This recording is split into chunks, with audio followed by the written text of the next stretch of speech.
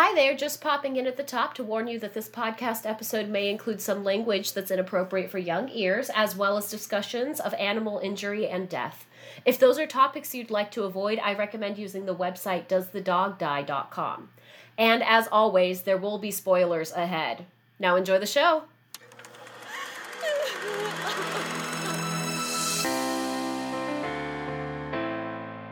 Hey there, welcome to Tearjerkers, the podcast where we rate movies on a teardrop scale. Because sometimes you just need a good cry, and we're here to tell you where to find it. I'm actor, writer, and one-time failed hunter, Maybell. And I'm animal movie hater, Kimia. Today we'll be discussing childhood friendships, sexist trigger-happy dog owners, the most heterosexual female fox, and the origin of the phrase, "Okay, boomer." It's the 1981 animated classic, The Fox and the Hound. Then at the end, we'll be wrapping up with our evergreen segment, What Made You Cry This Week? But first, Maybell, can you take us through the plot of the movie? I'd be happy to. So after his mother is killed, a baby fox is taken in by the kindly widow Tweed and named Todd. He soon befriends the neighbor's new hound dog pup, Copper. The two of them are inseparable best friends, but their friendship is hampered by Copper's mentor, Chief, who is another dog, and his master, Amos Slade, who is a human. After 6 months of separation, upon Copper's return from the long hunting trip that Amos took him on, Todd finds that his best friend has drifted away from him almost entirely. Copper's become a strong hunting dog, and Todd, a grown and mostly domesticated fox. After a misunderstanding and a conflict that leads to Chief's leg being injured, Widow Tweed takes Todd out to the wild game preserve to set him free. Copper and Amos pursue Todd to his new home and engage him in a fight that ultimately changes all three of them. So that's the movie we're going to be talking about today. I am so excited because I have no idea what you're talking about when you say the origin of the phrase, "Okay, boomer." And in listening to you read the synopsis, I was not reminded. My memory was not jigged, so... That was just a joke because one of the birds is named Boomer, and his little friend is, like, always cueing him, going, "Okay, Boomer, it's ready." Okay, Boomer. That's what... it's just a joke. That's everything I had to say about that. All right, but first we should probably take a break. Let's take a break. This episode of Tearjerkers is brought to you by the first book that made you cry. Mine was Where the Red Fern Grows. I also cried a lot when I read Where the Red Fern Grows. It definitely wasn't the first book that made me cry because, to be honest, I don't remember what the first book I read that made me cry was, but I do distinctly remember reading Where the Red Fern Grows and crying about that book. So you have, like, a specific memory of that being the first book you ever cried to? I have a very distinct memory of being on an airplane, and I was reading it, and I was crying, and my mom... I was, like, a little kid. I was, like, in 3rd or 4th grade, I think. And my mom looked at me, and she was worried, and she was like, "Why are you crying?" I was like, "My book is really sad." And she, like, looked at me, like, "Oh, now, like, my daughter's growing up and reading sad books." Oh, how old were you? I must have been 3rd or 4th grade. I think Wow. we read it in class in 4th grade after I had already read it. That's weird, because I didn't read it in school. I did read it in school, but I didn't read it until, like, 6th grade. Mm-hmm. I think So my that's teacher chose really early. it. Oh, okay. Yeah, but I don't like usually cry at animal movies. Like when I was really, really young, like 5 years old or something, my family was watching either My Dog Spot or Homeward Bound. And my two brothers, at the emotional climax of the movie, my two brothers were both crying. And my mom and I, apparently, I don't remember this, but my mom says that we just looked at each other and were like, what's wrong with them? Why are you... What is wrong with them? What's wrong, guys? Why are you crying? I don't know. So, wow. But Where the Red Fern Grows did make me cry. And that is an animal book. Yeah. Did you ever watch, like, Old Yeller? Because that was probably the first, like, animal movie that made me cry. I don't think so. I mean, I don't remember. Yeah, I never watched Homeward Bound, but I knew that it was, like, a movie that a lot of people loved. Or, like, what's another one? All Dogs Go to Heaven. Yeah, I think haven't seen is that one either. I haven't seen that one either. I was never interested in animal movies. Like, if the is main so wild character to was an me. animal, I was like, why bother? Wait, so how did you feel about Lilo and Stitch? Like, but what is Stitch, though? That's true. Stitch is not quite an animal. Yeah. Wait, so, like, is this... So, like, was it... If it was an animal movie that also had humans, you were like, why aren't we talking about the humans? Obviously, they're more interesting. Or was it, like, any movies with animals? Okay, so, like, I liked Robin Hood. Mm-hmm. But, yeah, I think probably, like, live-action animal movies were really, really... I wasn't ever intrigued by live-action animal movies. That makes sense. I mean, I think they're a little bit tougher for kids to really latch onto. The way that, then like, why animated... the fuck are there so goddamn many of them? They're, like, really easy tearjerkers. But yeah, I remember reading Where the Red Fern Grows as a sixth grader out on the, like, soccer field during a fire drill. Oh. I know. Yeah, I know. Completely random, but it was just, like, a day where we had a fire drill and I took my book out with me. And we were out there, like, for a long time. Oh, okay. Like, way longer than, I think it was, like, one of the longer, like, disaster drills or something. Because we were out on the field for, like, over half an hour. And I finished the book while I was out there, and I was crying a lot. And I remember some of my classmates, like, one of which I'm still friends with, who could probably remember this as well, just being like, what's wrong with you? Oh, I haven't gotten to that part yet. This was a class book. Like, I was reading it for the class that we were in together. And just, like, finishing the assignment for that week or whatever, which was finishing Where the Red Fern Grows. And yeah, I think I remember it more because my friend Marissa was there, and she and I are still friends now, and it's, like, one of the first memories I have of her. Oh, okay. Yeah. Anyway, so apparently this episode is brought to you by Where the Red Fern Grows, because I do not remember the first book that made me cry, because it was probably very, very early on. As we all know, I'm a huge crybaby, and... I guess... Maybe the cries are more memorable. When they're few and far between? Yeah. Yeah. Maybe. But yeah, Where the Red Fern Grows is a great sponsor. For sure. Where the Red Fern Grows, thank you for sponsoring us and our tears. Okay, let's get back to the show. I just realized that we didn't do personal histories. So I'll start off by asking you. Okay. Kimia, what's your history with this movie? I don't remember it. I don't know if I had seen it as a child or not, but it felt like I hadn't because I didn't remember anything about it. Have you seen it before? No.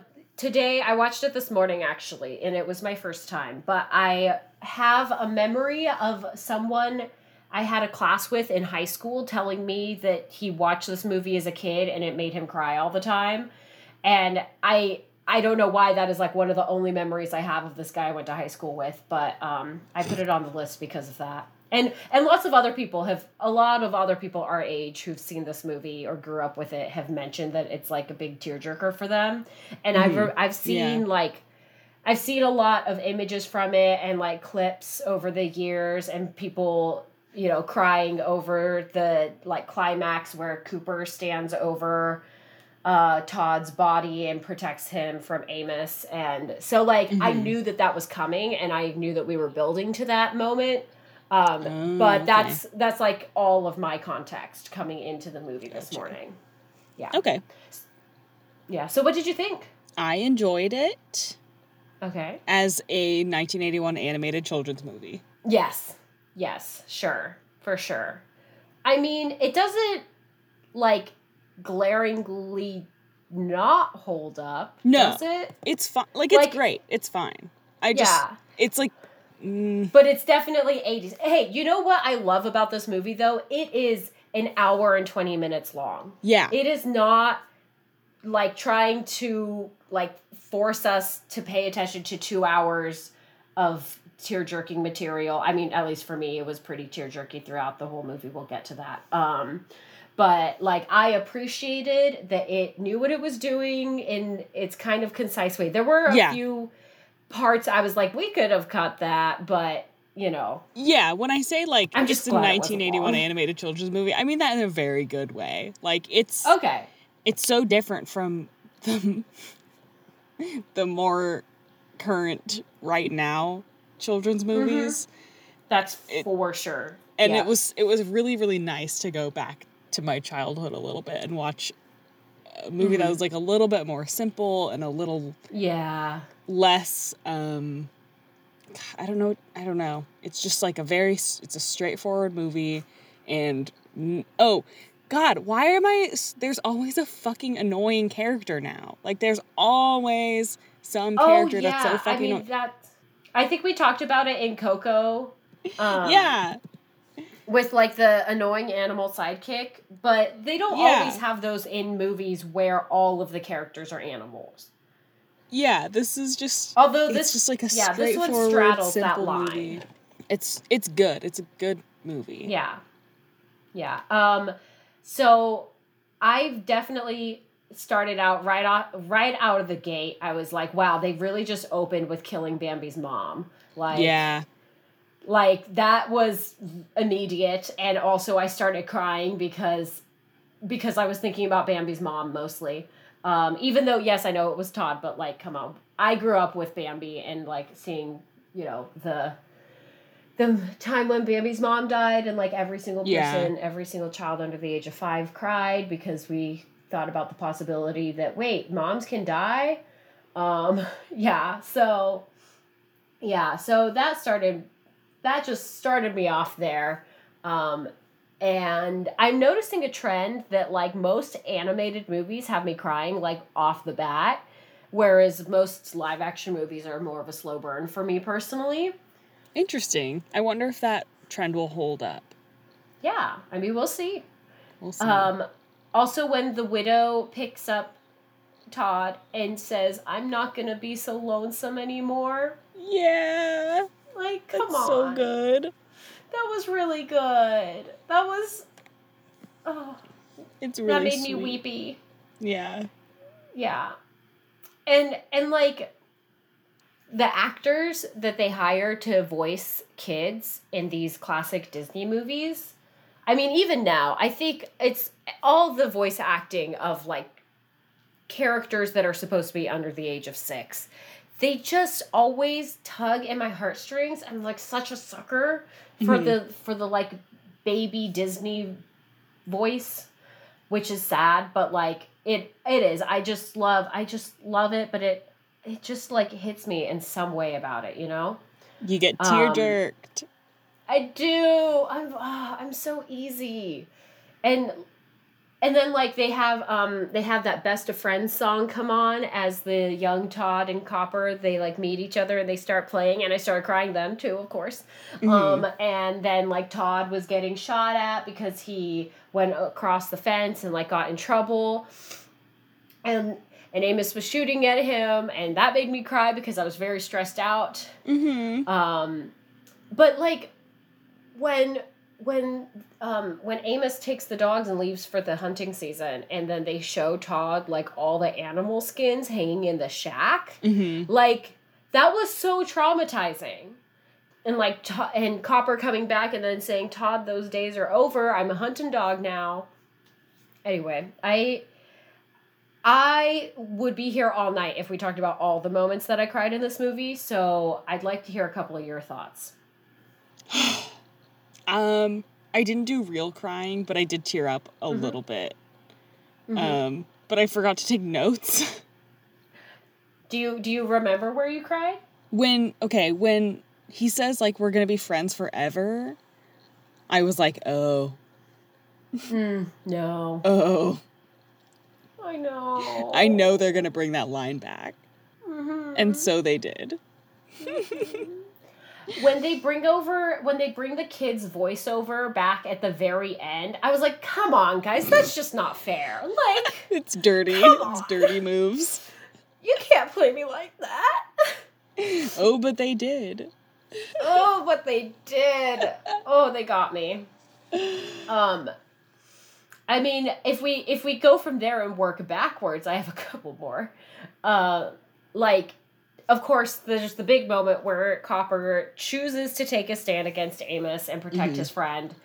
And, like, that did make me cry, but I honestly was expecting a little bit more of a height to that moment that I didn't get. Yeah, me which too. Which was kind of odd, because, like, I felt like it had been built up for me over, like, the last, like, decades of my proximity exposure to this movie. And I was like, yes, but also not entirely, you know. That didn't make me cry as much as when Widow Tweed drops him off in the game reserve and says, you know, I found out that I needed you too. And then she leaves him in the rain without a mom. It was that, it was that part.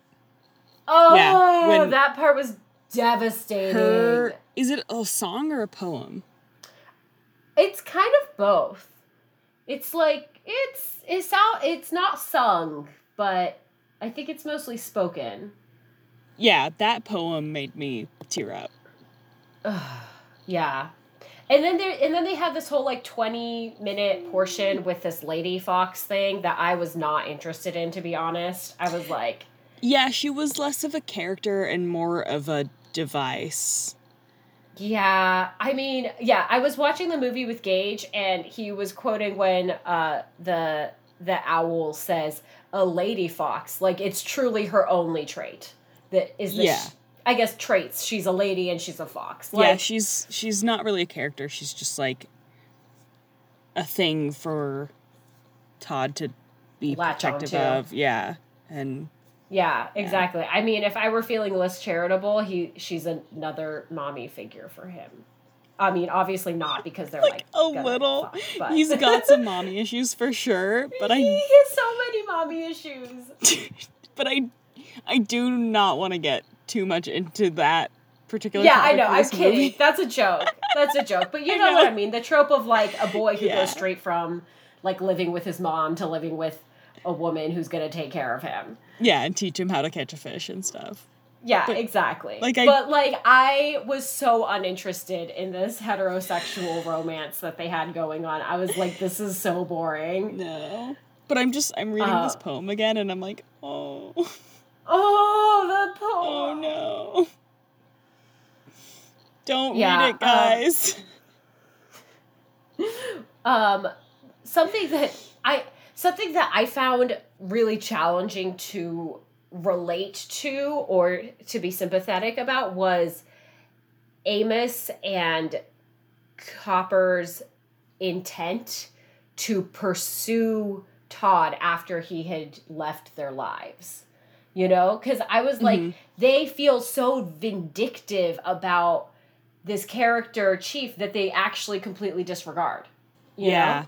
Yeah, I think Amos is the crotchety old man who just wants something to hate and yell at and be crotchety about. Which I can understand a little bit more easily than when Cooper is like, I'm going to get you for protecting yourself from Chief, who was attacking him. And then, like, Chief doesn't even die. I know that's, like, we don't want a dog to die, but it's just, like, they act like it's such a huge deal, and they, like, build up the moment after he falls off the train tracks as, like, this incredibly, like, meaningful pivot, and then it turns out he's fine. He has a broken leg. I was just, like, I had a lot of feelings.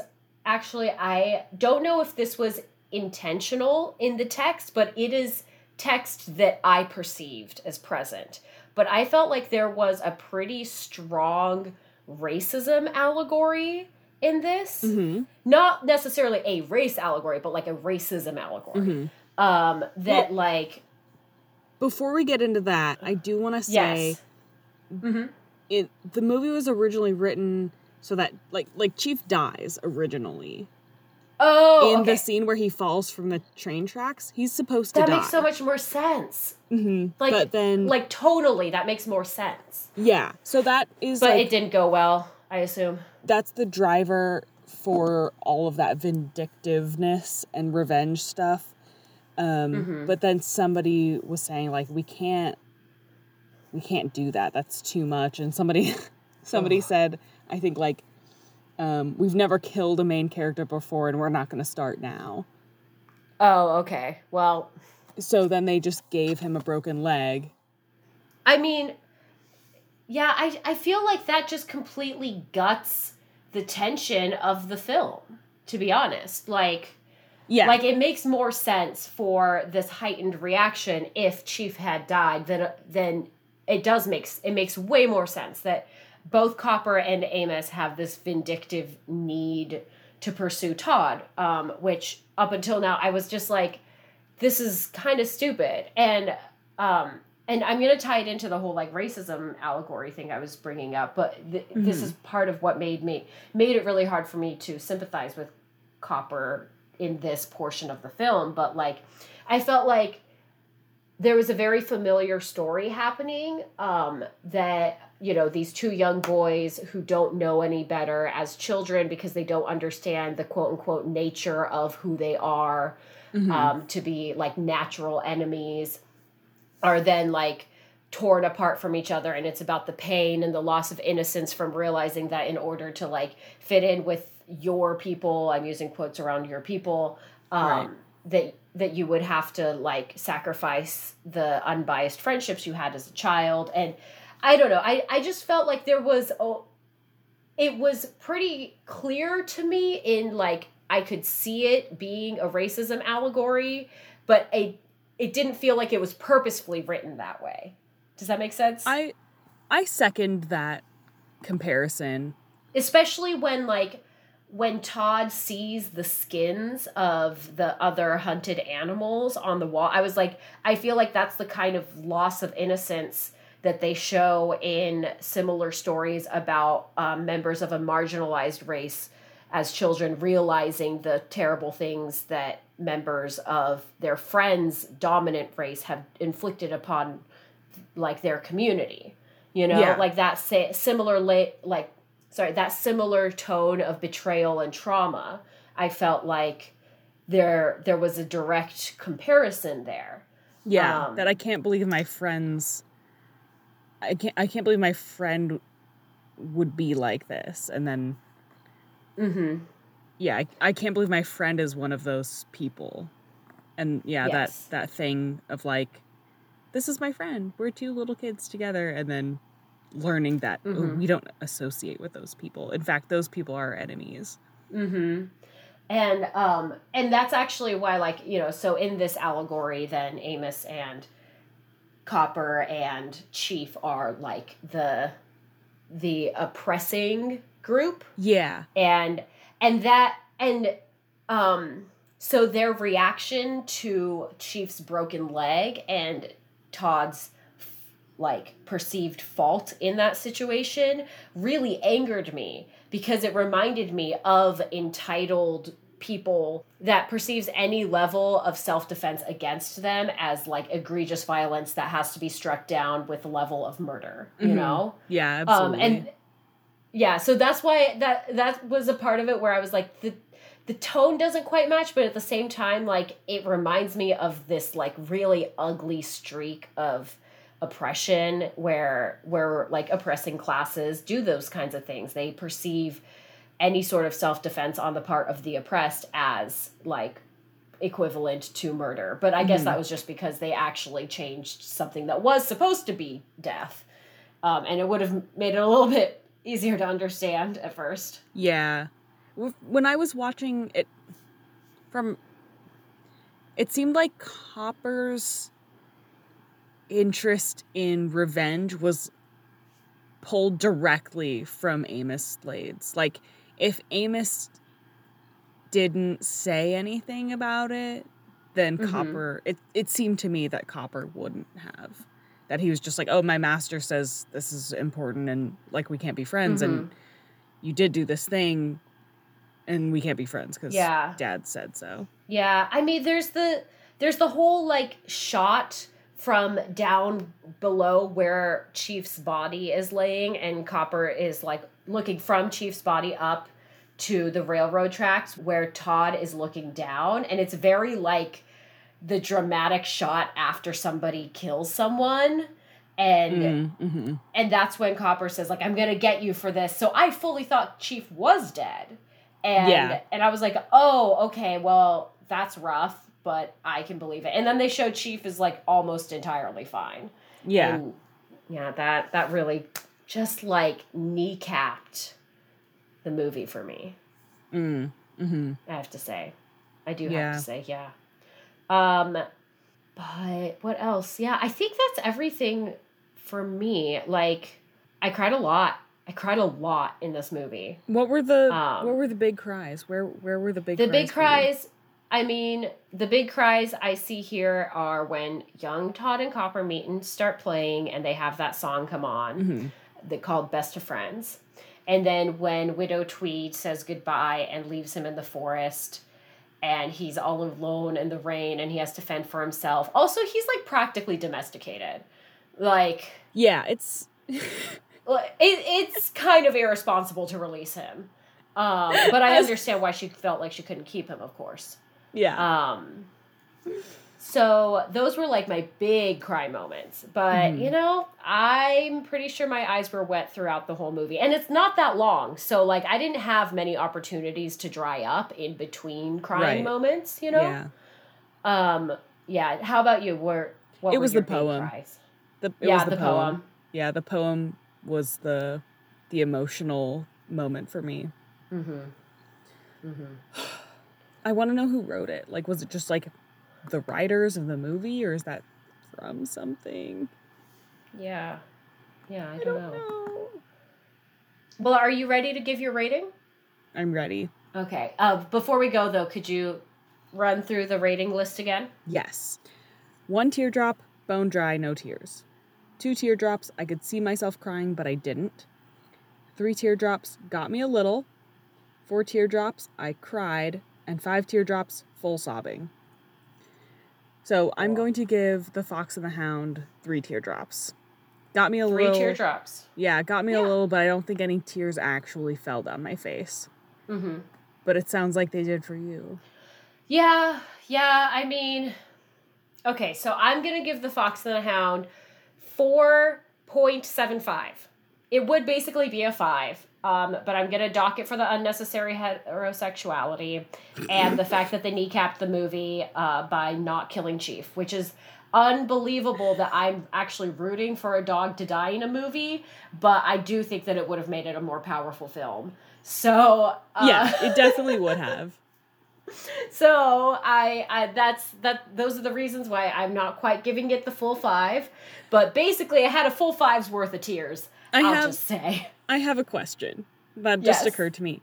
Did they give Todd a girlfriend to avoid homoerotic subtext?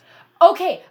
I'm so glad you brought this up. I am ready to discuss this because I thought that there was some homoerotic subtext. Like, there was some really cute, like, you know, little boys playing thing, and I could see a really cute romance of them growing up and, like, realizing that, like, it wasn't just, like, a friendship romance. It was even stronger than that. And, like, that could have been beautiful. I'm also okay with readings that see all of these animals as asexual. But those are the only 2 interpretations that I'm really interested in because I hated that heterosexual fox thing. Like... Yeah. Like, but you saw that, right? Like, or did it just, like, it only just occurred to you? I saw it when they were, like, playing as kids. Yeah, when I was watching the movie, I was like, I'm going to be a child and watch this film. That I probably watch as a child. So I wasn't ready to do analysis on that scale or I see. Through the eyes of a person, through the eyes of a sexual being. I was just purely in like 8-year-old child mode. Yeah. So I didn't think about it at the time. I was like, oh yeah, this is totally normal. Of course, like they would give him a girlfriend so that he, you know, that is a natural progression of the story. And now I'm like, oh, Maybe they did that on purpose. So that we couldn't have gay icons, or Fox and Hound. Maybe they did it so that there would be, like, an additional girl. You know? A girl. Yeah. Because we have the Widow Tweed, and we have, what's the owl's name? Mama something? Yeah. Not Mama Owl. What was it like? No. I mean... Big Mama. Big Mama, yes. You're right, yes. We have Big Mama and Widow Tweed, and then that's it. So maybe they just had to have 3 girls. Yeah, I mean, to the like yes, one, I two, guess three, feminist 4, 5, 6 icon boys. Vixie. Because Vixie No. There's no feminism happening. Okay, no. I know. I'm totally kidding. Although but Widow like, Tweed is absolutely an icon. Okay, I do love Widow Tweed. She is an icon, and I do kind of want to grow up to be like her, although obviously no one wants to be a widow, but like low-key, she's super cool. But I want to go back to the homoerotic subtext here for a second, because I feel like a lot of times people have a gut reaction, especially for like media where the characters that gay people project onto start off as kids. Mm-hmm. And people are like, well, you shouldn't put that on kids. And it's like, I just want to say that reading gay subtext, also known as homoerotic subtext, is not actually about eroticism or sex and sexuality. It's about like, it's about affection and love and care for others. True. To the level of like intimacy on a romantic scale. I don't want people to think that I'm imagining these childhood animal best friends as like sexual objects. That's not my point. Yeah.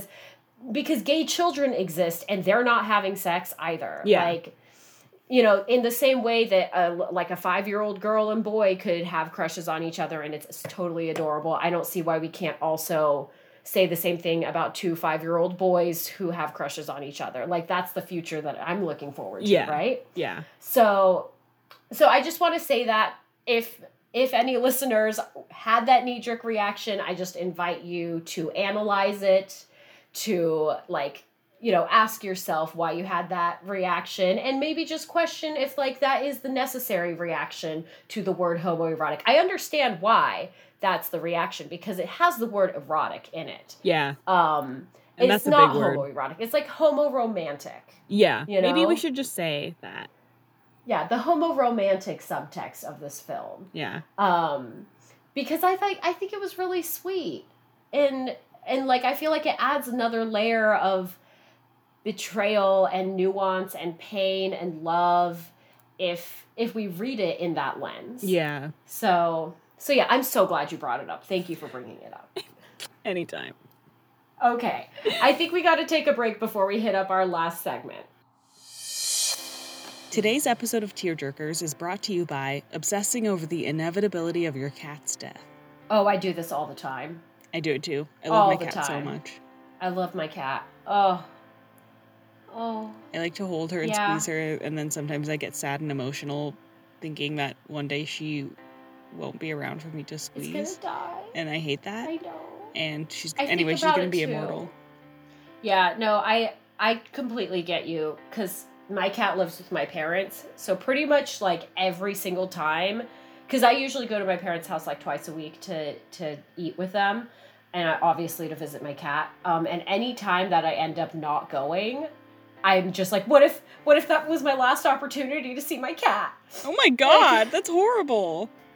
I mean, that's how I live my life. Like, I always am like, what if that's the last time I see that person? But, you know, I have like... Mabel! Do you not... Is that not... Okay, so my therapist told me I have PTSD because between the ages of 16 and 19, I lost like a bunch of people. And most of them were unexpected sudden deaths of other teenagers. Uh-huh. So I kind of like go through the world thinking that everyone is going to die at any opportunity. It's why I have a lot of anxiety, and like I know it's like I can't really live this way, but I have to find a way to cope with the fact that my brain does Gotcha. this. Yeah. Okay. That would do it. That would absolutely do it.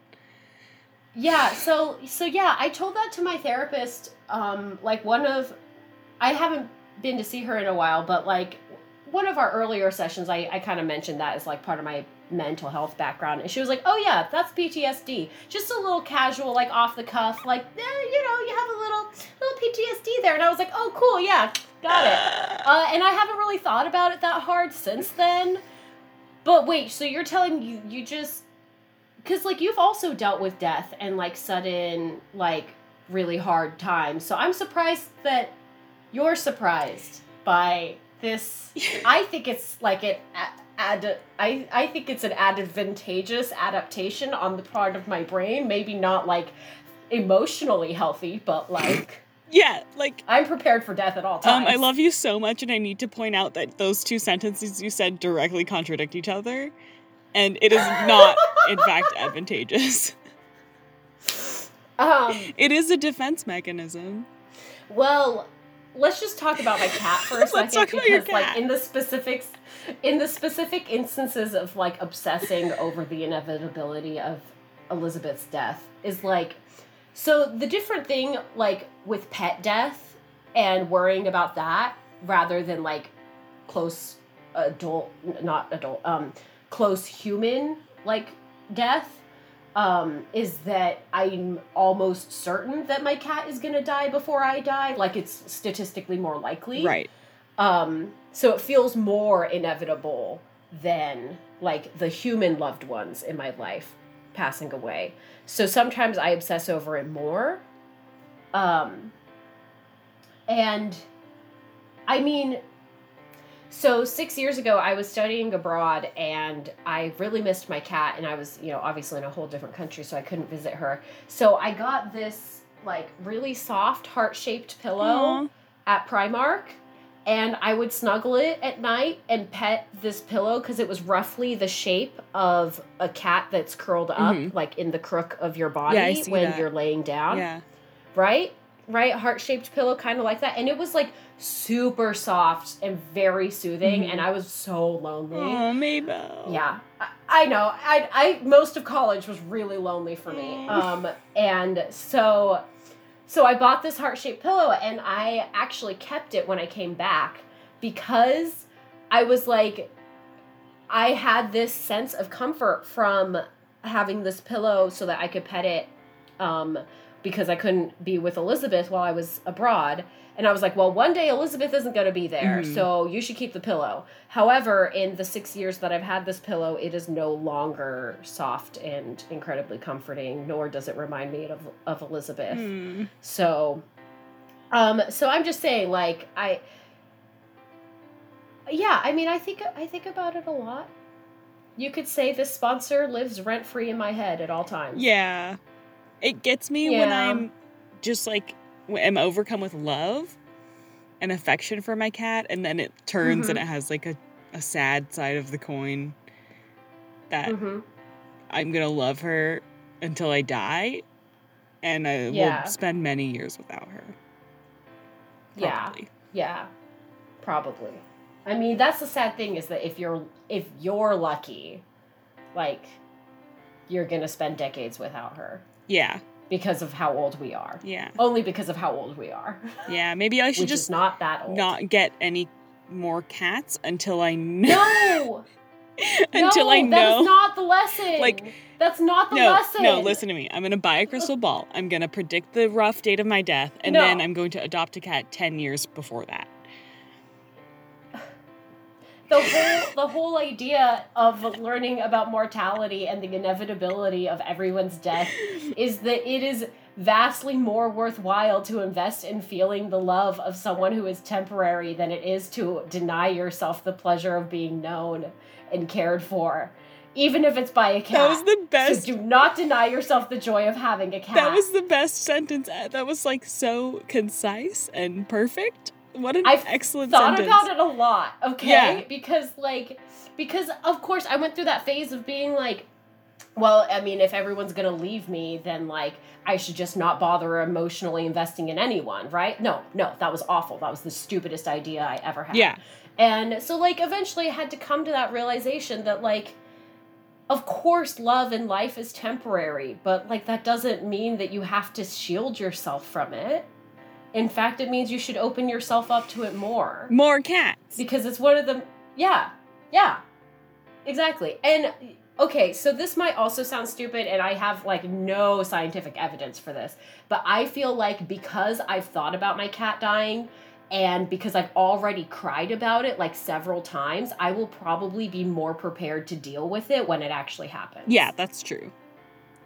So I feel like it's actually slightly emotionally healthy for me, slightly, for me to indulge this symptom of my PTSD. I mean, like, yes, acknowledging that, especially a pet that, like, we know we have information about how long animals live, and we know that it's less than how long humans live typically.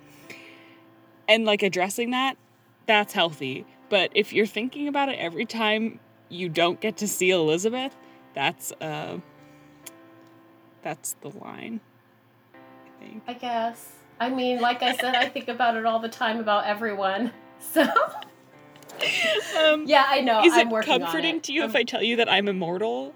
I will never die. No, because that raises a whole different set of concerns. Oh yeah, I'm absolutely anti-immortality. I hate the idea of immortality. Me too. The concept Me too. is terrible. I think only people who've never actually dealt with, like, grief are pro-immortality. Because there's a certain light at the end of processing grief where you realize that, like, your own eventual death is probably a good thing. Oh yeah, like, I don't want to die soon. I'm, like, not trying to die right now. No, me neither. But I'm so glad that eventually I will.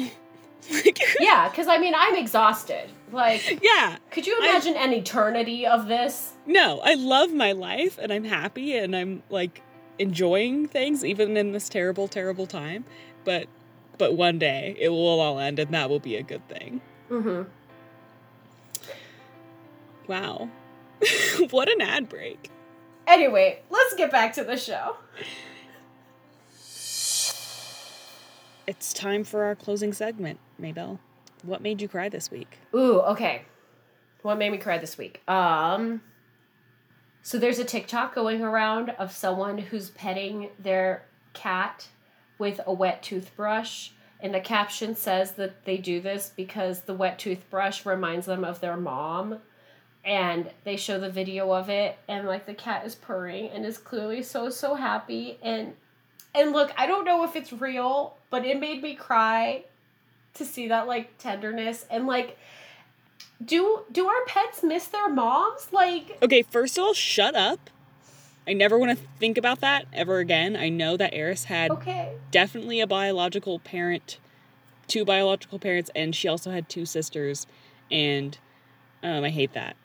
Oh, okay. I like to think that my cat only loves me and has never, and doesn't remember anything about her previous life, which is very fucked up. But also, her biological parents were not there for her. That's true. It's just something I think about sometimes, you know? Like, yeah. Anyway, so this video of a person petting their cat with a wet toothbrush, I know it sounds goofy, but it is one of the sweetest videos of cats being loved on and loving, and I loved it, and it made me cry. I saw it too. It was very cute. It made me want to get a wet toothbrush and pet my cat with it, but the only toothbrush I have is the one that I put in my own mouth. Oh, well, wait a couple months, and when you change out your toothbrush, you can keep that one. I will. Anyway, so Kimia, what made you cry this week? I didn't cry. I think I teared up at some point listening to music. I guess that's, like, my thing. That's, like, the one thing that I'll cry to more than anything else. But anyway, I didn't cry this week, but I'd like to call attention to a very valuable service to movie criers. If you want emotional catharsis, but you want to avoid certain emotional topics, head to doesthedogdie.com. They're currently tracking over 70 topics, including gun violence, deer toy destruction, and strobe effects. It's very comprehensive. It's a great website, and I highly recommend it if there are topics that you do not want to see.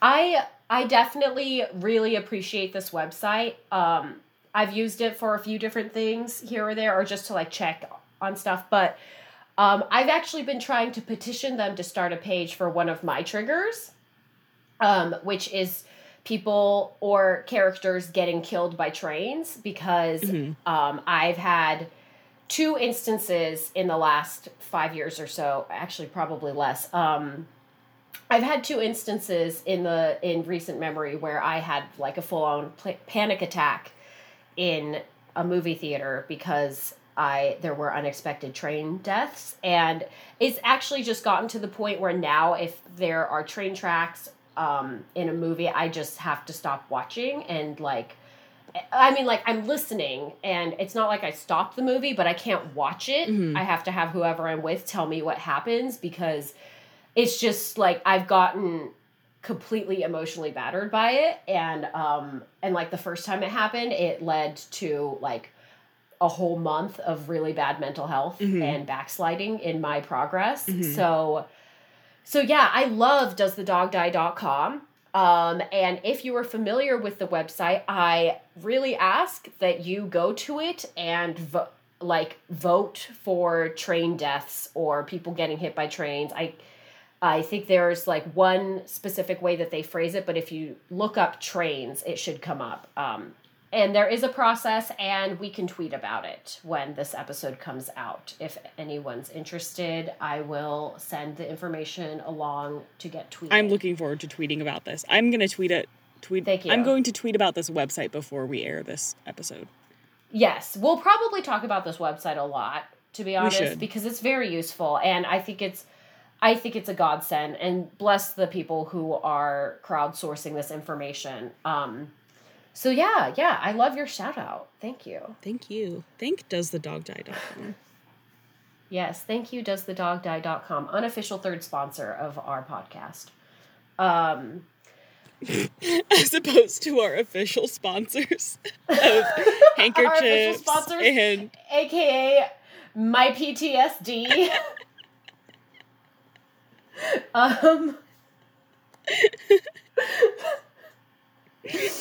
crying because Anyway. it's raining, our official sponsor. They pay us real money.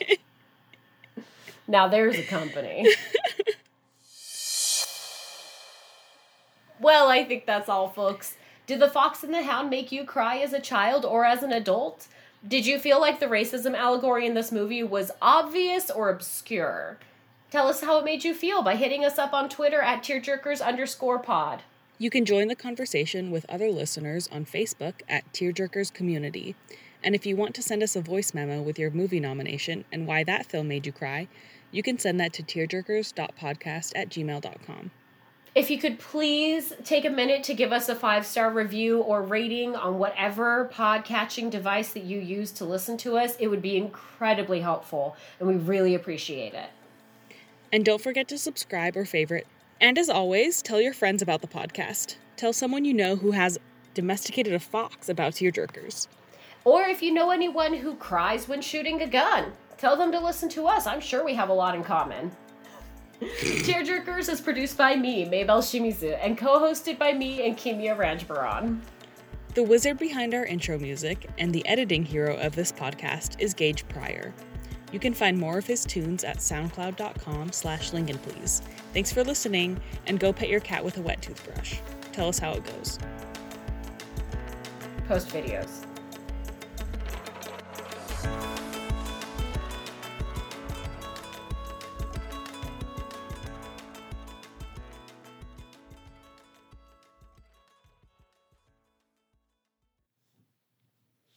This is the poem from The Fox and the Hound. We met, it seems, such a short time ago. You looked at me, needing me so. Yet from your sadness, our happiness grew. Then I found out I needed you too. I remember how we used to play. I recall those rainy days. The fires glowed that kept us warm. And now I find we're both alone. Goodbye may seem forever. Farewell is like the end. But in my heart's a memory, and there you'll always be.